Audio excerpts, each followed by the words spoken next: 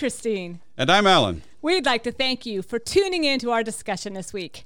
Our hope is that we'll share some information that you will find helpful. So now we invite you to join us as we together listen for the word. Hi, everybody. Welcome to our podcast today.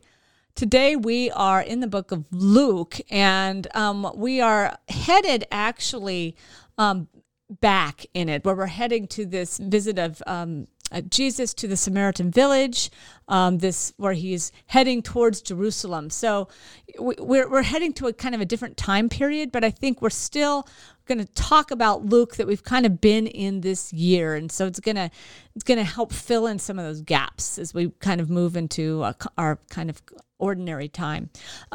So this is Luke 9, verses 51 through 62. Yeah, thanks, Christy. And today's gospel lesson from Luke does take us back into territory that's unique in Luke's gospel. And really what we're going to see over the course of the next many weeks is that Luke's gospel shifts gears from reporting the Galilean ministry to basically he's making his way toward Jerusalem. And in the passage for today, he encounters resistance in a Samaritan village, and he encounters three would-be disciples who underestimate the cost of following him. And both of these episodes really relate to some themes that are going to be found throughout this section of Luke's gospel. And so basically our reading for today opens this whole new section of Luke's gospel that's known as the journey to Jerusalem. Mm-hmm. Now, you know, travel logs were a feature of ancient literature, and Luke includes a travel log of Paul's last journey to Jerusalem. Yeah. This is a little different from a normal travel log in that there really is no spelling out of the itinerary, the stops on the way. That part's left kind of vague because the focus in Luke's travel narrative here is on the destination, and the destination is Jerusalem. And that remains the focus throughout of this whole section of Luke's gospel. And I think part of the reason for that is because one of the questions that Luke is dealing with here is making clear who Jesus is, and part of the answer to that is Jesus is the one who is going to Jerusalem and going to be rejected, and he's going to die, and he's going to rise again. So, this is a whole new section, and we're going to be walking through this section for weeks. And, basically in chapter 9, Jesus' ministry in Galilee actually reaches a high point with the focus of attention on Jesus' identity and mission and on the nature of discipleship. And then this journey is going to continue for nearly 10 chapters.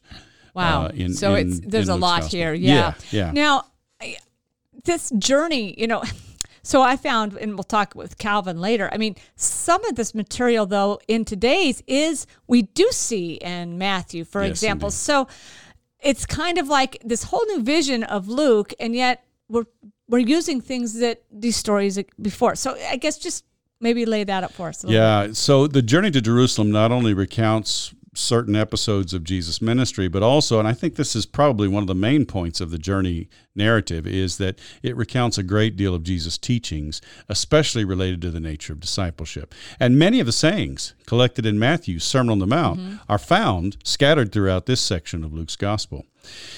Now, as I've mentioned before, what we also find in this section of Luke's gospel are some 15 parables that are only found in Luke's gospel. They're not in Matthew or Mark. They're not in John. They're only found in Luke's gospel. And as I've mentioned before, they include some of the most familiar. Our favorite. Yeah, the Good Samaritan, the rich fool, the prodigal son, the rich man and Lazarus, the widow and the unjust judge, the Pharisee and the tax collector. And I'm going to intersperse here just briefly. I'm using the prodigal son with my young adults, and my young adults aren't terribly Bible literate, but they know the prodigal son. Yeah, I mean, I said that.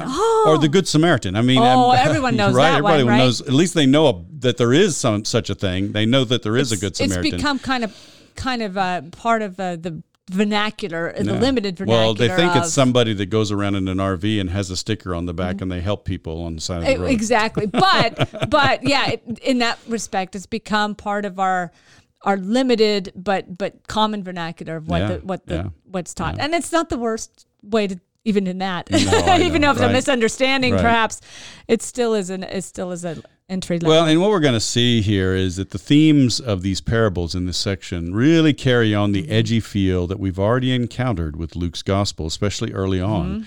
The great reversal, the coming crisis, the cost of discipleship, warnings against the dangers of wealth, and to some extent against the influence of wealthy Jewish religious leaders. So this is great background. And so here we are today. Yeah. So the reading for today then opens this whole new section of Luke's gospel, and it begins with the notice that when the days drew near for him to be taken up, he set his face to go to Jerusalem, Luke 9:51. Now, I find it interesting that Luke indicates that the turning point in Jesus' ministry happened when the days drew near for him to be taken up. And I see this as a reference to Jesus' ascension. The word is analampsis, and the noun form is found only here in the New Testament. But the verb form is found as a reference to Jesus' ascension in Acts chapter 1, verse 2, verse 11, verse 22, and especially in 1 Timothy 3:16, something we may all be familiar with. Without any doubt, the mystery of godliness is great. He was revealed in flesh, vindicated in the Spirit, seen by angels, proclaimed among Gentiles, believed throughout the world, taken up in glory. And there is the verb form, taken up, or ascended. Yep. So this was the turning point, and this is the turning point in Luke's gospel. And we've seen, in other gospels, there are certain turning points, right? Well, I think this goes along then with Luke's account of the Transfiguration, which is a part of this same chapter, right? Right. That according to which, Jesus was discussing with Moses and Elijah his departure, which he was about to accomplish at Jerusalem. And we mentioned before when we looked at the Transfiguration that the Greek word for departure is exodon. And as I mentioned earlier, Luke connects the Transfiguration with the cross, and also by implication as well with the resurrection. But I think I would say now, in light of this statement in Luke 9:51 about the ascension of Jesus, that I should have followed Francois Bavon in recognizing that Jesus' departure in the Transfiguration probably is also referring to Jesus' ascension. And wow, yeah, that's brilliant.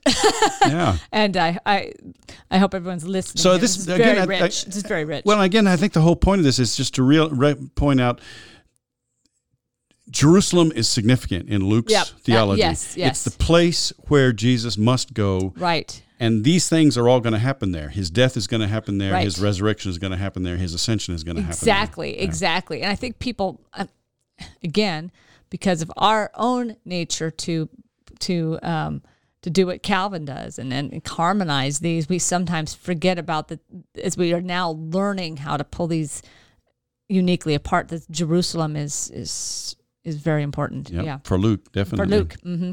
So this whole set his face towards it. Right. It's just odd in English. So sure, tell us about this. Yeah.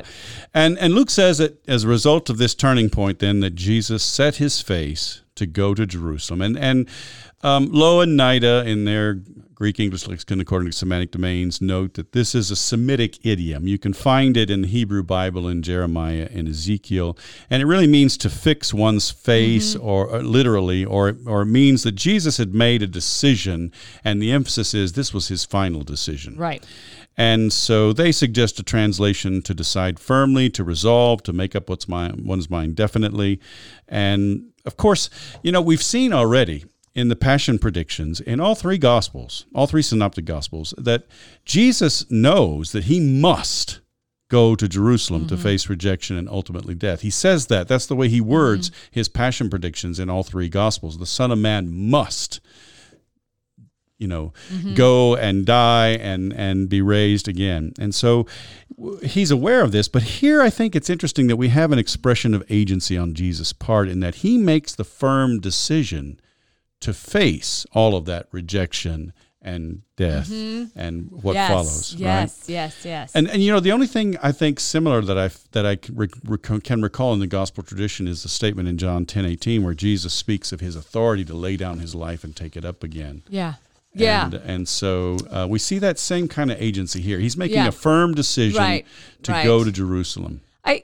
I think in our human experience, we have situations where we know there's things that will happen, they will come to pass. And then there's when you are resolute about that you are going to be, that you're taking that. It's more of a shift from this is the direction I'm going to go, and no, this is this. I bought into right. I'm trying to make that narrow difference, but I do think it is. No, I think it's good. Right? I mean, right? yeah, this is not just an inevitability. He is right. embracing right. this destiny. I suppose in a sense, it's the human Jesus making that human choice, even though he knew this was his trajectory before. It's not now. It's this. And this is what I have to do. This is well, and to some extent, then this whole section, the travel, the journey to Jerusalem, is going to function a little bit like the farewell discourses in John's Gospel, in that Jesus is going to really pull out all the stops in terms of the cost of discipleship and what it means to follow him, and so he's really trying to prepare not only the 12, but all disciples. Yeah. In Luke's gospel, we have this kind of, it's not just the 12, it's any who would follow him in Luke's gospel. And so Jesus is really laying it all on the line in terms of what it means to follow him. Well, okay, I might be going too far here, but in a way, as I'm thinking about this, it's almost like the human Jesus and his discipleship. Right? And following God. Following God. Right. And that agency that is that human agency of his fully human nature, even though the full God nature of him is obviously automatically going there. Yeah. So it kind of is like, and I too have this cost. Right. And you have this cost to follow me. Right. Anyway. Ideas. Sure. All right, go on. Then that's just the introductory statement, and it leads to an episode that's found only in Luke's gospel. Jesus goes through Samaria and faces rejection there in Luke 9:52-56. Now, I think it's important to note that Matthew and Mark, their description of Jesus' journey to Jerusalem is a little bit hard to understand in terms of how it's worded, but it does seem, they both seem to indicate that Jesus avoided Samaria on his way from Galilee to Jerusalem. He went through the Transjordan. He went through the region across the Galilee, on the other side of the Galilee. Right. And actually, this was kind of standard, Jewish pilgrims from Galilee would avoid Samaria. They would cross the Jordan River and they would travel down the Transjordan. I think it reflects that real hatred between these two groups. That it makes sense. It's like what worst of two evils. Oh my gosh, we don't want to deal with the Samaritans. So only Luke reports this episode, and only in Luke's gospel does Jesus pass through Samaria at any time in his ministry, let alone on his way to Jerusalem. Now, of course, that's among the synoptic gospels. We do see in John's gospel that he does have this encounter with the woman at the well in John chapter 4, and he does seem to have a ministry there. It implies that he stays there like a couple of days and teaches them. So, but in the synoptic gospels, this is unique. And so Luke tells us that Jesus sent messengers ahead of him, and literally the phrase is before his face. And I think that's important because the word face, he set his face before his face. It gets repeated in this passage. Interesting. Oh, yes. And so he sent his messengers, but literally before his face, to a village of the Samaritans to prepare for his arrival. Now, we don't know where this place was, and the fact that it was simply called a village or a come suggests that it was somewhere out of the way. And it seems likely, you think, well, how were they going to prepare? Well, they were going to find a place for them to stay and food to eat. But Luke tells us that they did not receive him because his face was set toward Jerusalem. Now, I'm not really fond of this particular translation of verse 53 in the New RSV because it reads as if it were the same Greek construction as in 951. But it's a totally different construction here. Literally, his face was going to Jerusalem. Ta prosopon autou ein paruamenon eis Jerusalem. And the NIV translates it simply, he was heading for Jerusalem. Which is different because of getting in this face piece again, which I think is really significant. And we just talked about the significance of that determination. And you could really debate. I mean, was it that they rejected him because he was so determined to go to Jerusalem? Was it just simply the fact that he was going to Jerusalem that it was that offended them? It's hard to say, and I don't know that it makes a huge difference, but because both translations indicate that it was the fact that his destination was Jerusalem that caused them not to receive or welcome him. But I prefer that the translation do a better job of reflecting the subtle nuance of language in the original text. I think I think it's a really important one that we would miss if we didn't do a Greek work. And you could easily overemphasize the fact that Jesus set his face toward Jerusalem in light of the fact that the NRSV repeats it here in this verse. And I'm not the way the wording is, I'm not sure that that's the right way to handle it. Yeah. Okay. And now, so we have this whole story then, and you mentioned earlier when we were preparing, why do we have this whole episode? It seems like the two episodes are unrelated. This rejection in Samaria and the would-be disciples. And to some extent, some have suggested, well, maybe this recalls Jesus' rejection at Nazareth. So Jesus is rejected by the Samaritans just as he's rejected by his own hometown crowd in Nazareth. Right. But there's also a sense in which it may prepare for what Jesus is going to say in Luke 9:58, that the Son of Man has no place to lay his head. So then Luke tells us that when his disciples, James and John, saw this, they said, "Lord, do you want us to command fire to come down from heaven and consume them?" And unless you're a really good student of the Hebrew Bible, you might be wondering, where in the world did they come up with that? It does seem... It seems very abrupt if you're not familiar with that at all. Well, and the episode is kind of it's not that well known of an episode, actually. It's from an episode in the life of Elijah in 2 Kings chapter 1. Ahaziah, the king of Israel, how many people know who Ahaziah was, right? Had fallen, and he is said to have sent messengers to inquire of Beelzebub, the god of Ekron, whether I shall recover from this injury. So, I mean, this is a time when you've got the divided kingdom, and if the kings do what is right in the sight of the Lord, the people follow the Lord. If the kings do what is evil in the sight of the Lord, the people go astray. And, Ahaziah obviously was one who did not do what was right in the sight of the Lord, because he's inquiring of an idol, about his fate.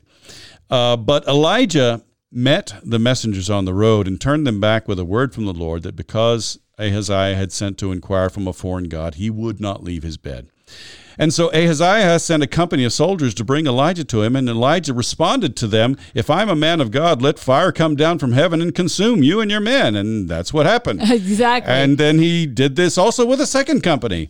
And when Ahaziah sent a third company, the commander asked Elijah to spare their lives, and he went with them and delivered the original message from the Lord to Ahaziah. So that's, it's kind of a strange kind of esoteric story. And I think it's important to note, Ahaziah ruled over Israel, and the capital of Israel was Samaria. Right. So there's a link there.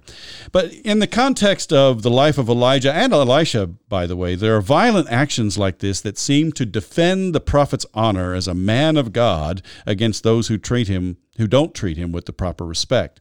Although, I would say the image of God this implies is really quite offensive to me. Yeah.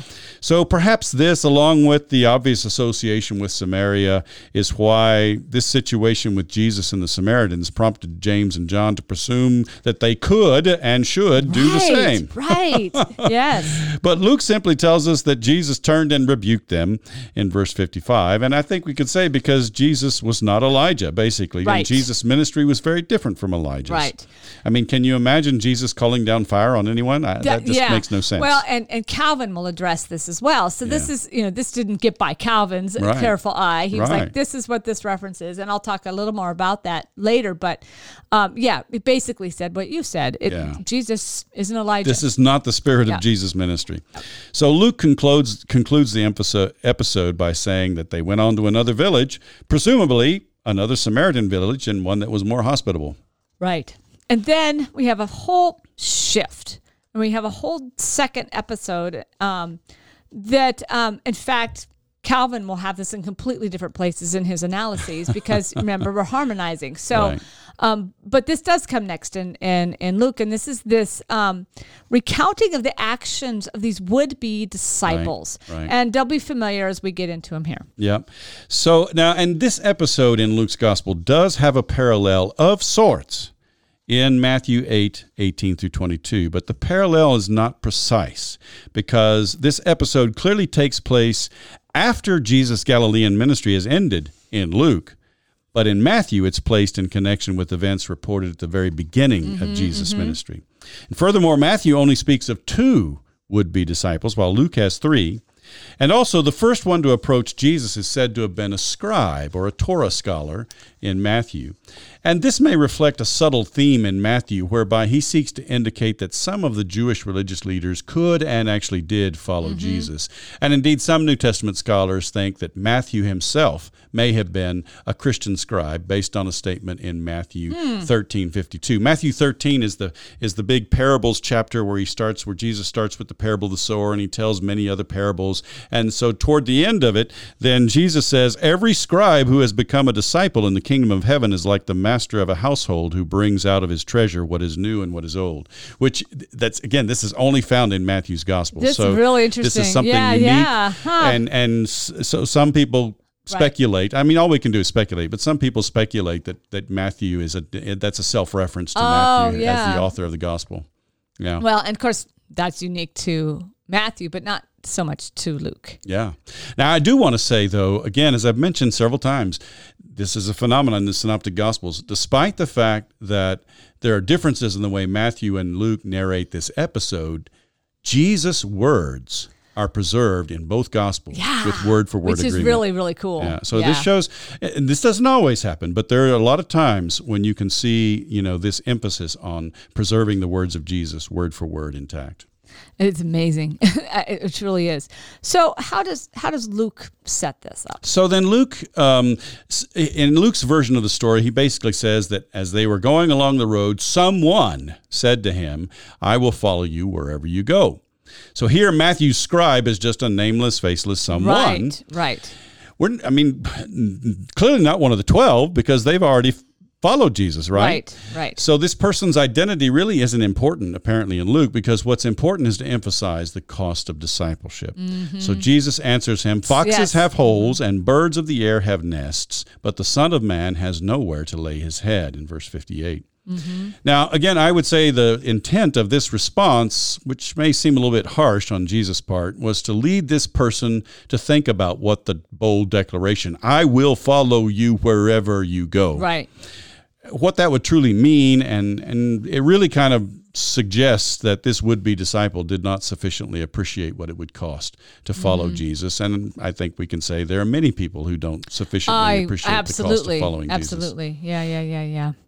And so that's the first guy. Right. There's the second guy. Or girl. We don't know. So there's no indication, not even with the endings or anything. Let me double check that right quick.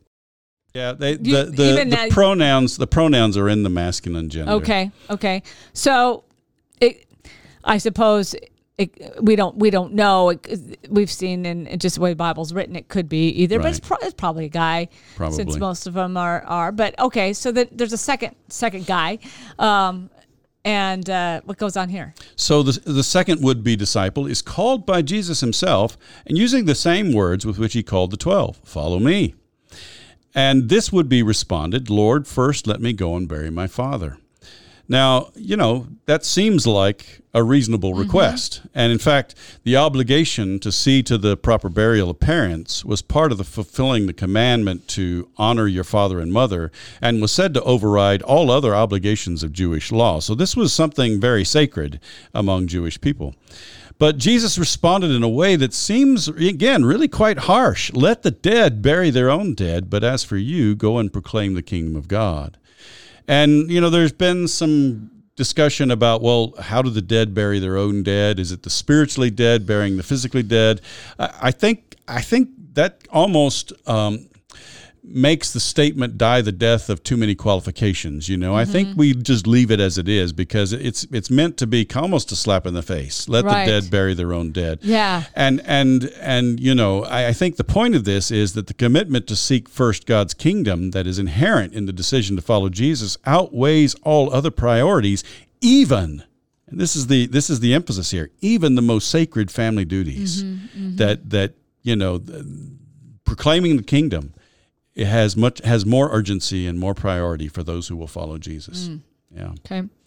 And which is huge. And then there's a third disciple. Yep. So the final encounter with a would-be disciple is only found in Luke's gospel. Matthew doesn't have this one. Another said, "I will follow you, Lord, but let me first say farewell to those at my home." And again, that seems like a reasonable request as we go back to the Elijah and Elisha narratives. When Elijah found Elisha in a field plowing, he allowed Elisha to say goodbye to his parents when he chose him to be his disciple. But Jesus will have nothing of the sort. Echoing the incident perhaps with Elisha, he says, "No one who puts a hand to the plow and looks back is fit for the kingdom of God." So again, the idea, is that the commitment to follow Jesus brings along with it really an irrevocable commitment to serving the kingdom of God. Right. Now, perhaps this would-be disciple was looking for some kind of recognition. Maybe there's something else behind it. Right. But I think, again, that sort of makes the statement die the death of too many qualifications. I think we should leave the hardness of the saying in place because it's meant to challenge us with what it means to commit ourselves to follow Jesus. Yeah, that's fair. Yeah. Okay, so I think there's a tendency with these to want to take them very, very literally. I don't think that's the intention. Do you? I mean. No, I think the point of this is again, it emphasizes the cost of discipleship, And one of the things I find interesting is that we're not told whether any of these would-be disciples decided to follow Jesus. Right. And so the open-ended nature of this episode, along with the fact that all three are nameless, suggests that the point is to emphasize the cost of discipleship, not just for those who were thinking of following Jesus in his day, but also for those in Luke's community who were thinking of following Jesus, and those in any day, including our day, who are contemplating this decision. And I think what is clear and what we're going to find as a consistent theme throughout the parables of this section of Luke's gospel is that following Jesus means that the kingdom of God takes priority over everything else in your life. It leads to a complete reorientation, not only of behavioral norms.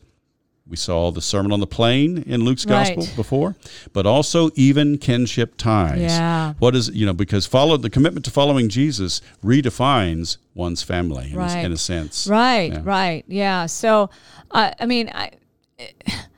think there's a lot that we just went through. I think we went through these two separate episodes. I think we are having to really think about Luke and Luke's unique situation. And then I think we have to think about these really tough three disciples. I think this is hard to listen to and hear, but I really like how we've put it into cost of discipleship, which makes sense into why they are here, and especially Luke's within the context of Luke's edginess. Yeah. So, yeah. All right. Yeah. Thanks. Thank you.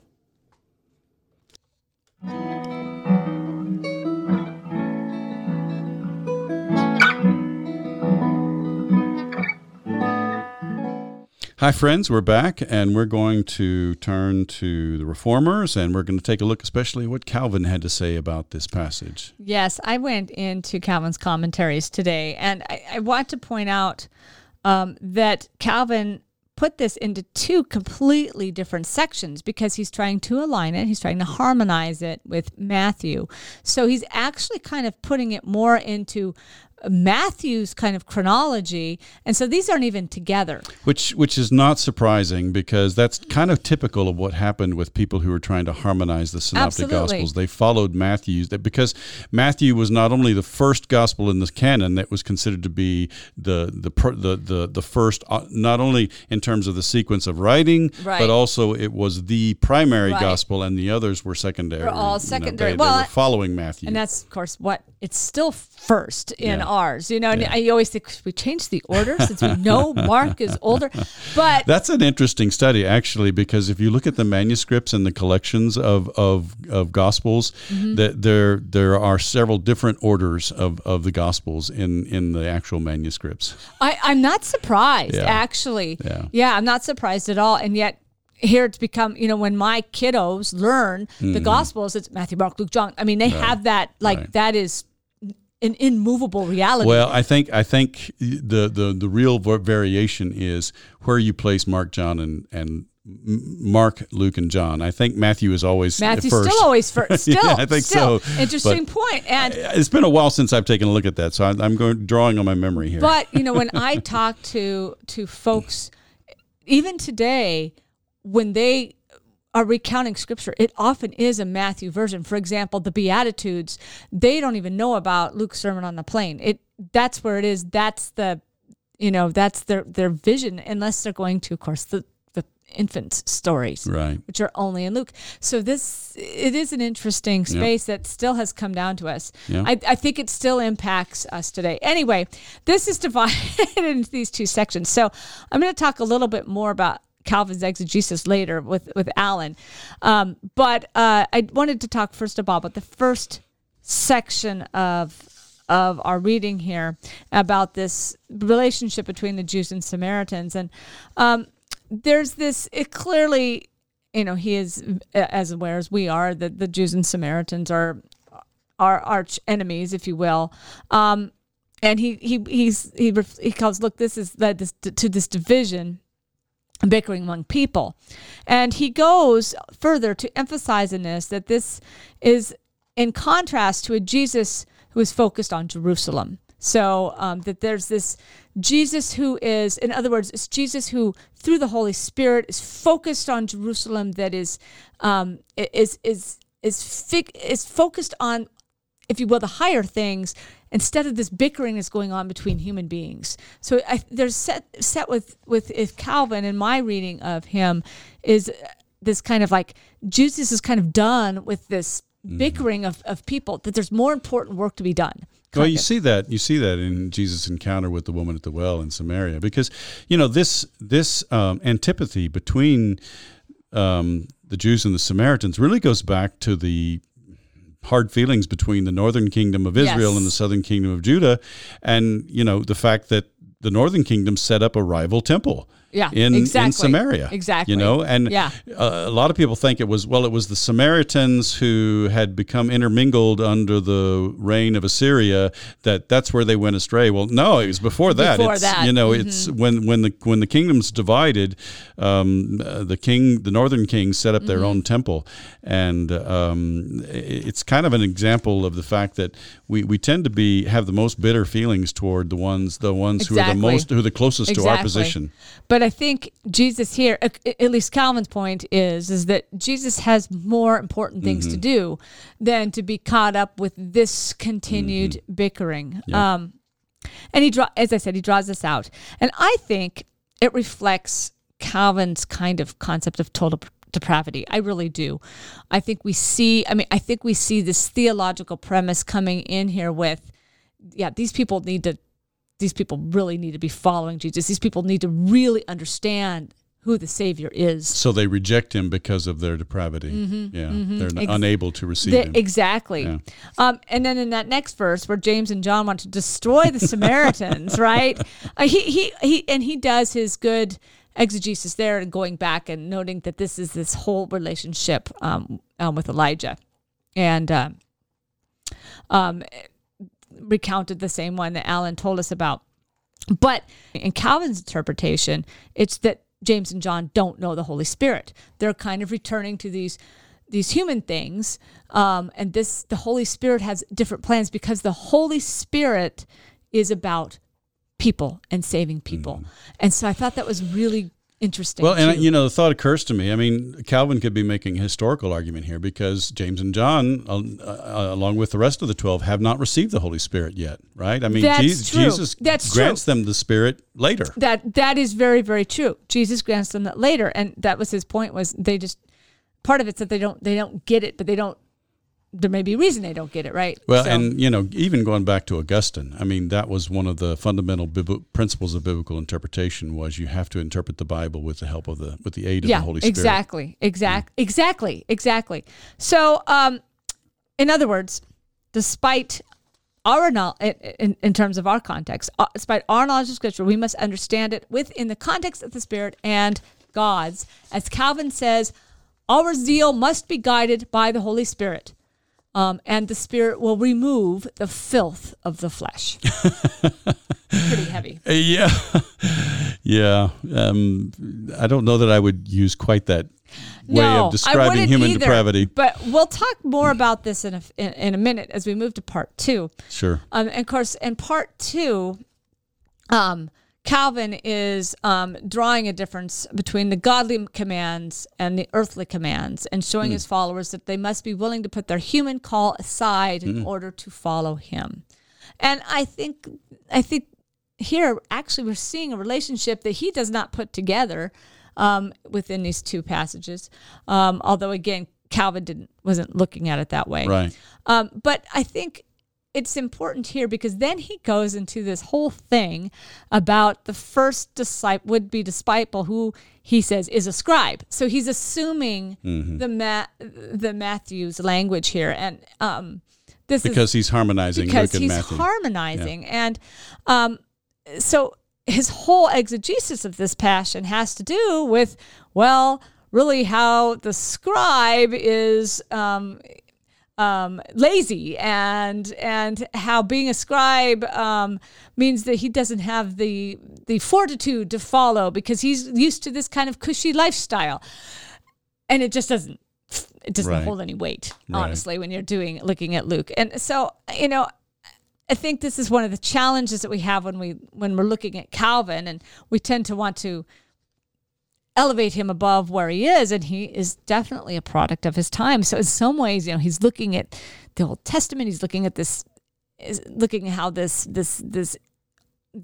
section from 2 Kings is impacting today, and this is really good exegesis. He's great at interpreting the Bible in light of Scripture, right? But then he takes it and he's like, and obviously this is one big story about Jesus, and so we need to put it all together, and he misses the author's unique lens. He misses audience for each one. He misses all these things that I think make our Scripture so much richer, and the experience of being a biblical scholar even richer. Yeah. And that's all gone because he's got to make it one story. Well, and it was like this one biography of Jesus that comes out of the Gospels that becomes then sort of the story of Jesus for all times and all places. Right. But it's the historical rootedness of the original accounts that makes the Scriptures come to life for us. Yeah. Reminding me of, there's that book of God out there where they try to make this whole story that's like loosely related to Scripture, but it isn't Scripture. But I know how many people read that instead of Scripture. The Bible is a novel. Yep. Yeah, because it's that same early modern attempt to try to write sort of a universal story of the church that is true for all places and all times. Exactly. And I'll have people that will say, "Oh, Pastor Christine, you have to read this. This is so," and because it's simplified, and they're trying to create this unified one storyness about it, and yet it takes away all the depth. Well, yeah, you see from the way Calvin handles the Synoptic Gospels that he kind of flattens them out. Yeah. He flattens them out, exactly, and it just really takes away from all that is there. When I taught in seminary, I used to liken the synoptic or the gospel tradition, all four gospels, to having a 3D full living color image of Jesus, as opposed to a harmonized version is sort of a flat 2-dimensional black and white image of Jesus. Right. And you miss just the hues and the different lighting, and it's another analogy would be to like take a gem and turn it in different ways and see how it reflects the light in different ways. And when you have these four gospels, there are a lot of people who don't like having four gospels because they don't tell exactly the same story, and that becomes a problem for people. Well, because there's this idea that there's this just one clear truth in the Bible, this big T truth that they can pull out when they pick out any individual element and take it out of context, and it's just a huge problem. Whereas having four gospels that look at Jesus from different perspectives ensures that the message about Jesus speaks to people of all places, in all times, in all cultures, and it ensures that sort of universality of Scripture. And it really accomplishes what some of these folks are trying to accomplish, and they're really kind of not accomplishing it, because what they're inevitably going to do is they're going to write a story of Jesus or a story of the Bible from their point of view, and they're going to just kind of nail it down in that kind of context. Right. And that really is the opposite of the universality of Scripture. Yeah, exactly. So I guess while we have given Calvin quite a bit of praise in our podcast here, which I think is fair. I think there are people that have decided they don't like him, and I think he's a really fine. He was clearly ahead of his time in some ways. Really fine theologian and biblical scholar of his time. Mm-hmm. But you also have to realize that if you go back to where Calvin is, and I know we both have talked, we know churches that do this, we know that kind of elevate this as this one true interpretation. You're stuck back in the early modern period, and you don't want to do that, because we don't live in the early modern period anymore. So for some people, Calvin is the theologian of the Reformed Church, and that's it. You just go back to Calvin, and that doesn't really work. It doesn't work at all. I might add, a few of them think it's Calvin, but then they go on to moving beyond Calvin to Calvinism, and it's a complete disaster. And you have not only limited yourself to the early modern tradition, but then you even spin off away from what Calvin actually would say, was that we need to continue to reform. So because the Calvinism of the day simplified Calvin's teachings, and certainly doesn't do justice to the depth and variety of Calvin's views as expressed in the commentaries. Exactly. So that was that was kind of a fun thing to run into, right? It's just this kind of, whoa, this doesn't work. But anyway, I do want to move on in this part to a concept in this early modern era that impacts our worldview of our reformers, and this surrounds the human condition. And we've talked about this some before, but I want to go a little bit into the challenges of Calvin regarding the flesh.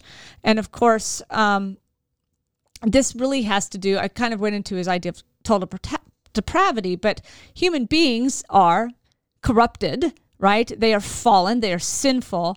But when we read this, and we read Calvin, it seems really harsh by our modern standards. We don't really think that way. We don't live in our bodies feeling they're harsh and wrong and such. And I think you have to put him in his context. And I have talked about this aspects of the physical and spiritual world before, as the spiritual world being pure and then the human world being corrupt. And this was formed in the early church. And the attitudes about the flesh that led to the monastic traditions, the scourging of the flesh, etc. This idea that your best chance was to avoid things of the flesh, like and even bodily concerns or concerns of the day, so that you could be focusing above, and that was higher and closer to God. We've talked about that before, right?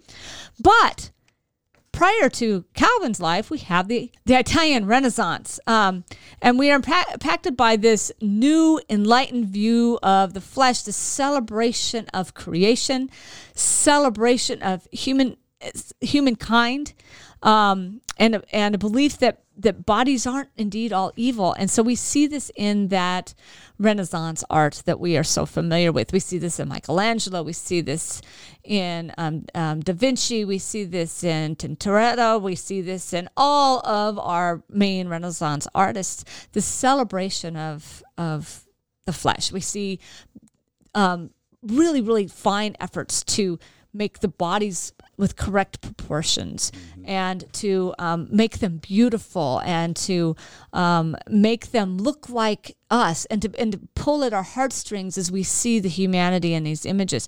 So we have this whole different kind of development of how we think of human beings that comes out of there. And we'll even, as you well know, put them in naked form or nearly naked form. I mean, obviously we have David, right? And all of a sudden, what was considered to be something we couldn't even talk about or mention, all of a sudden is being beautiful. I had a professor that said it this way: we went from naked to nude. Interesting. And what a different in your mind is from this right. this harshness of nakedness versus the nude has the sensuality with it. Well, and from the biblical perspective, at least the Hebrew Bible perspective, nakedness, to see someone in their nakedness was, just very much offensive and very much taboo. Yeah, exactly. So our reformers are sharing this kind of mixed space of the created world is good but fallen. And it does, in their world, like as we know in Calvin, the created physical world isn't bad. I mean, it's good creation, but it's fallen. And so, as I put it, there's at least in Calvin an emphasis that your good created being is fully corrupted. And you have to have the Holy Spirit in order to be in this created body in grace. And we see this in a passage today. I think we see it in today, in terms of all these different pieces that we're weaving in and out of with the Samaritans and their busyness, and yet Jesus going to save humanity. I think we see it also in those people that are being called later on. I really do. I think we see it in you're so caught up with all of this stuff, you're not paying attention to what it really means to save humanity. Has to mean we have to shift what our focus is. But this living into the created order is partly why we get this increased emphasis on good, godly living amongst people who are now supposedly proficient in the Bible. Remember, we have all this Bible reading, right. And all these people that are now being encouraged not to give up their families and not to move into monasteries, but rather to live into families. And there's this renewed emphasis on good living, of the good creation, as God has made you to be and live into these bodies you're given. There's a renewed emphasis on the 10 Commandments, shifts how we go about life, family and marriage, clean living, care for the poor, the things that Calvin would emphasize in Geneva. And the idea is to celebrate creation, but limit those things that lead to corrupt behavior and that emphasize the fall. And there is a Renaissance renewal for appreciation of the body, for creation itself, and of course, there are Renaissance artists who begin to show human emotion and perfect bodies in the North, in what we call the Northern Renaissance.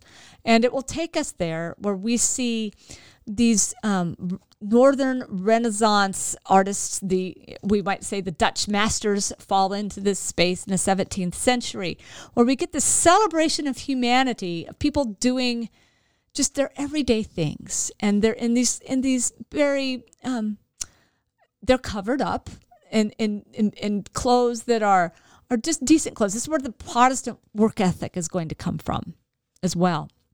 And it's really a celebration of the simpleness of human life, of how we're meant to live together in community. So you get this, you still get the beautiful faces and the bodies doing things in motion, but now it's in service of God in this kind of pure way, and that's what we see them really depicting so often. I think it'd be interesting for us to discuss maybe in our last segment. When I read this, I read a kind of Christian or Christendom moralism that took over in that time and really defined what it meant to be a Christian for a long time, and still does for a lot of people. And whether or not that really does justice to what Jesus is saying when he says, you follow the kingdom of God. Interesting point. Yeah. I think that is a good place to end our conversation today. So let's, we'll come back and we'll talk about that. Thanks.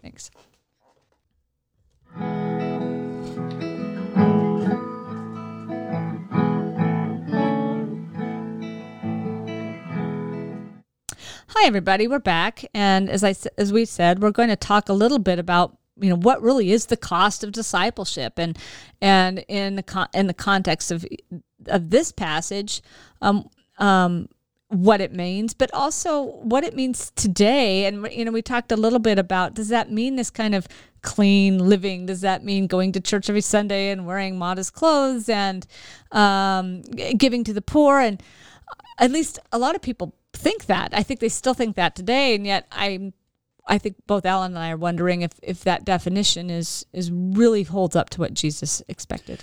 Yeah, and I thought I would tell a story. Some of you know my background. I taught at a Southern Baptist Seminary in Fort Worth, Texas, Southwestern Baptist Theological Seminary, for 9 years, and one of the reasons why I left that position was because I just was growing. I had a crisis. I had a growing crisis of conscience about serving in that context. I just didn't feel like it was right. But the final straw, so to speak, for me was that they amended. We had a faith statement that we had to sign. It was called the Baptist Faith and Message, and we had to sign it. And when I first was employed there, it was explained to me that basically you're agreeing to teach within these general parameters. You don't have to agree with every single statement, because that was the way the statement was framed. There was a preface that basically couched this statement of faith in terms of everyone has a right to make their own statement of faith, and that the Bible was the ultimate authority. And so we had freedom to engage the Baptist Faith and Message, and to perhaps even critique it if we felt led to. By the time I came to resign, that was no longer the case. We had a fundamentalist takeover in the denomination, and the boards of trustees of all the agencies were populated by these very much right-wing conservatives who were very much biblical literalists and undoubtedly men. Yes, they were men.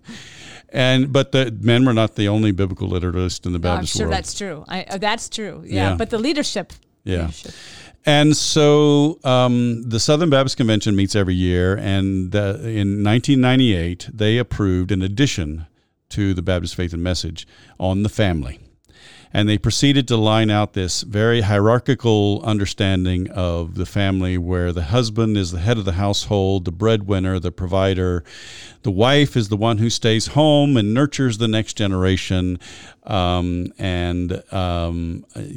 fact, one commentator called it the June Cleaver approach to motherhood and womanhood. And, my view of what especially what Paul was teaching about marriage in Ephesians chapter 5 is that you have to understand everything Paul says about wives submitting to husbands and husbands loving their wives in light of a statement he makes in Ephesians 5:21, submit to one another out of reverence for Christ. So it's a mutual thing. Mm-hmm. It's not just a hierarchy. And in that kind of setting, it became clear to me that every time I taught Ephesians every year, I would be contradicting the Baptist Faith and Message. And it was just one of those, it was the breaking point for me. Mm-hmm. I had several colleagues who stayed on, and one of them, a good friend of mine, was an ethics professor. He wrote a 9-page sort of disclaimer to go with his signing of this addition to the Baptist Faith and Message, where he basically outlined the fact that because of the situation in the New Testament, the nuclear family was not the ideal in the New Testament. In the New Testament, the family was the new community of faith that was created around the commitment to follow Christ and the commitment to the kingdom of God. And that was something that, people were made to leave their families. Right. Not that they necessarily chose to. They were forced to leave their families and to choose their faith over their families. Right. Just because of the various cultural settings in Judaism or even in the Greco-Roman world.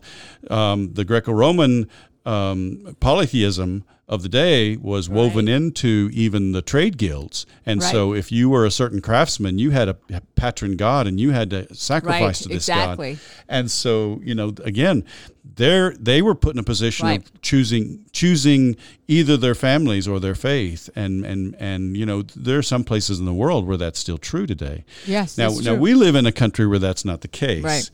And I think this sort of good Christendom moralism, this Protestant ethic, became, Calvin's emphasis on families and marriage, clean living, care for the poor, obeying the 10 Commandments, celebrating creation, but restricting the things that lead to corrupt behavior. Right. That is the assumption that most people in our churches have today. As long as I'm a member of a church and do these things, then I'm good. But I see very little discipleship in our churches. I agree. And so, I think this passage really pushes us all beyond what we would consider to be sort of the basic Christian moralism that we all kind of inherited in this culture. We inherit it. And what's interesting, too, you have to go a little bit back into the 16th century to realize that the family was put down as compared to really what was a true dedication, which was joining some type of religious order. Mm-hmm. And so monastic vows. Yeah, so in a way it elevated the family beyond where it was, which was kind of a necessary evil, but certainly not the ideal. Well, I wouldn't say it was an evil. I would say, yay to the Renaissance rediscovery of creation is good, and yay to the Reformation emphasis on family is good. Right. Exactly. So, there was a shift there that is not the case today, if you will, in terms of that the family is still elevated, right? And in particular, this is how we live today. There's not this sense that, well, maybe in Roman Catholic circles, but certainly not in Protestant circles, that going and joining a monastery is the better choice. No, but this really was. This was a sign of your dedication to Christ, was to live that way. So, so now we have this kind of 16th century idea that's kind of stamped itself as the idea today. Yeah. Mm-hmm.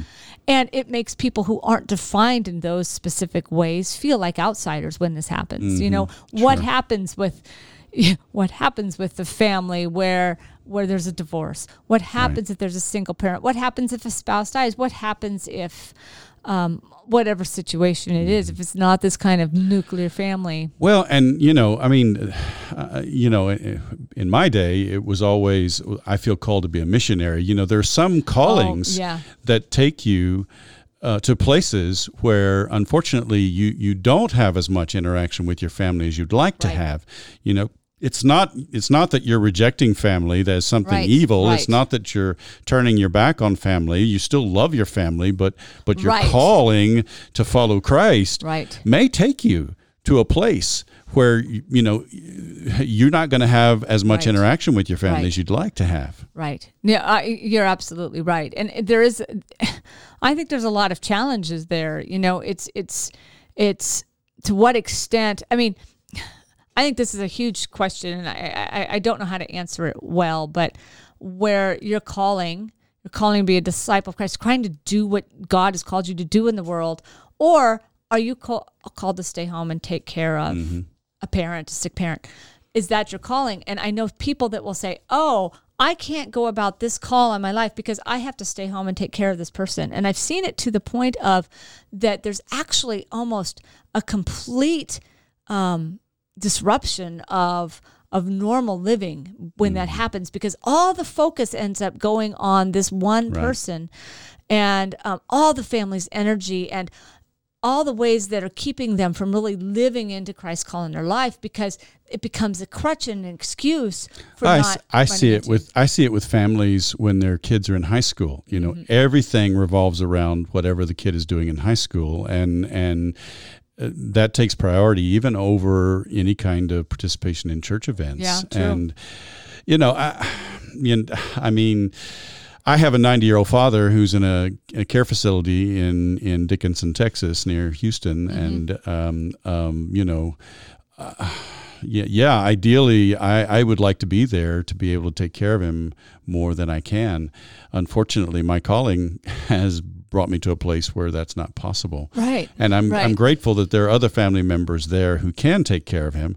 Right. But so I hear what you're saying. I mean, that it's a tension, and it's a tension there. And I think, as I've mentioned this before, I think when we come to these kinds of really hard statements of Jesus in the New Testament, the tendency is to want to kind of come up with an explanation to relieve the tension.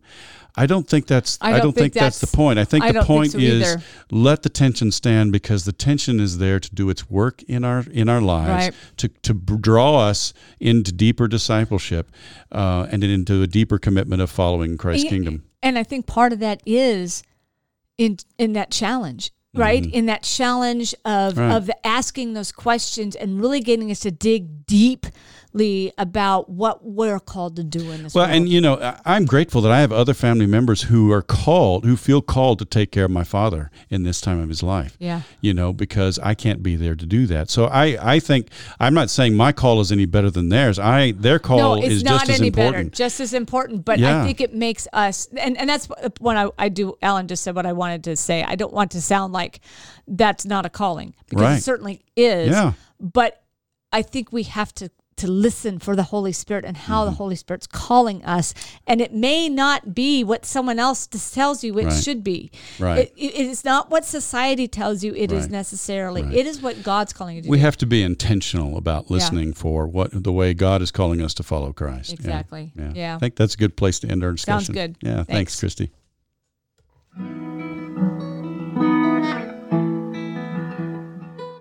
That's our podcast for today. If you heard something that was helpful to you, please subscribe to our podcast and tell your friends about us. It's our hope and prayer that our time together might bear fruit in your ministry as you build up the body of Christ. We hope you'll tune in next week. And in the meantime, let's keep serving each other as we together listen for the word.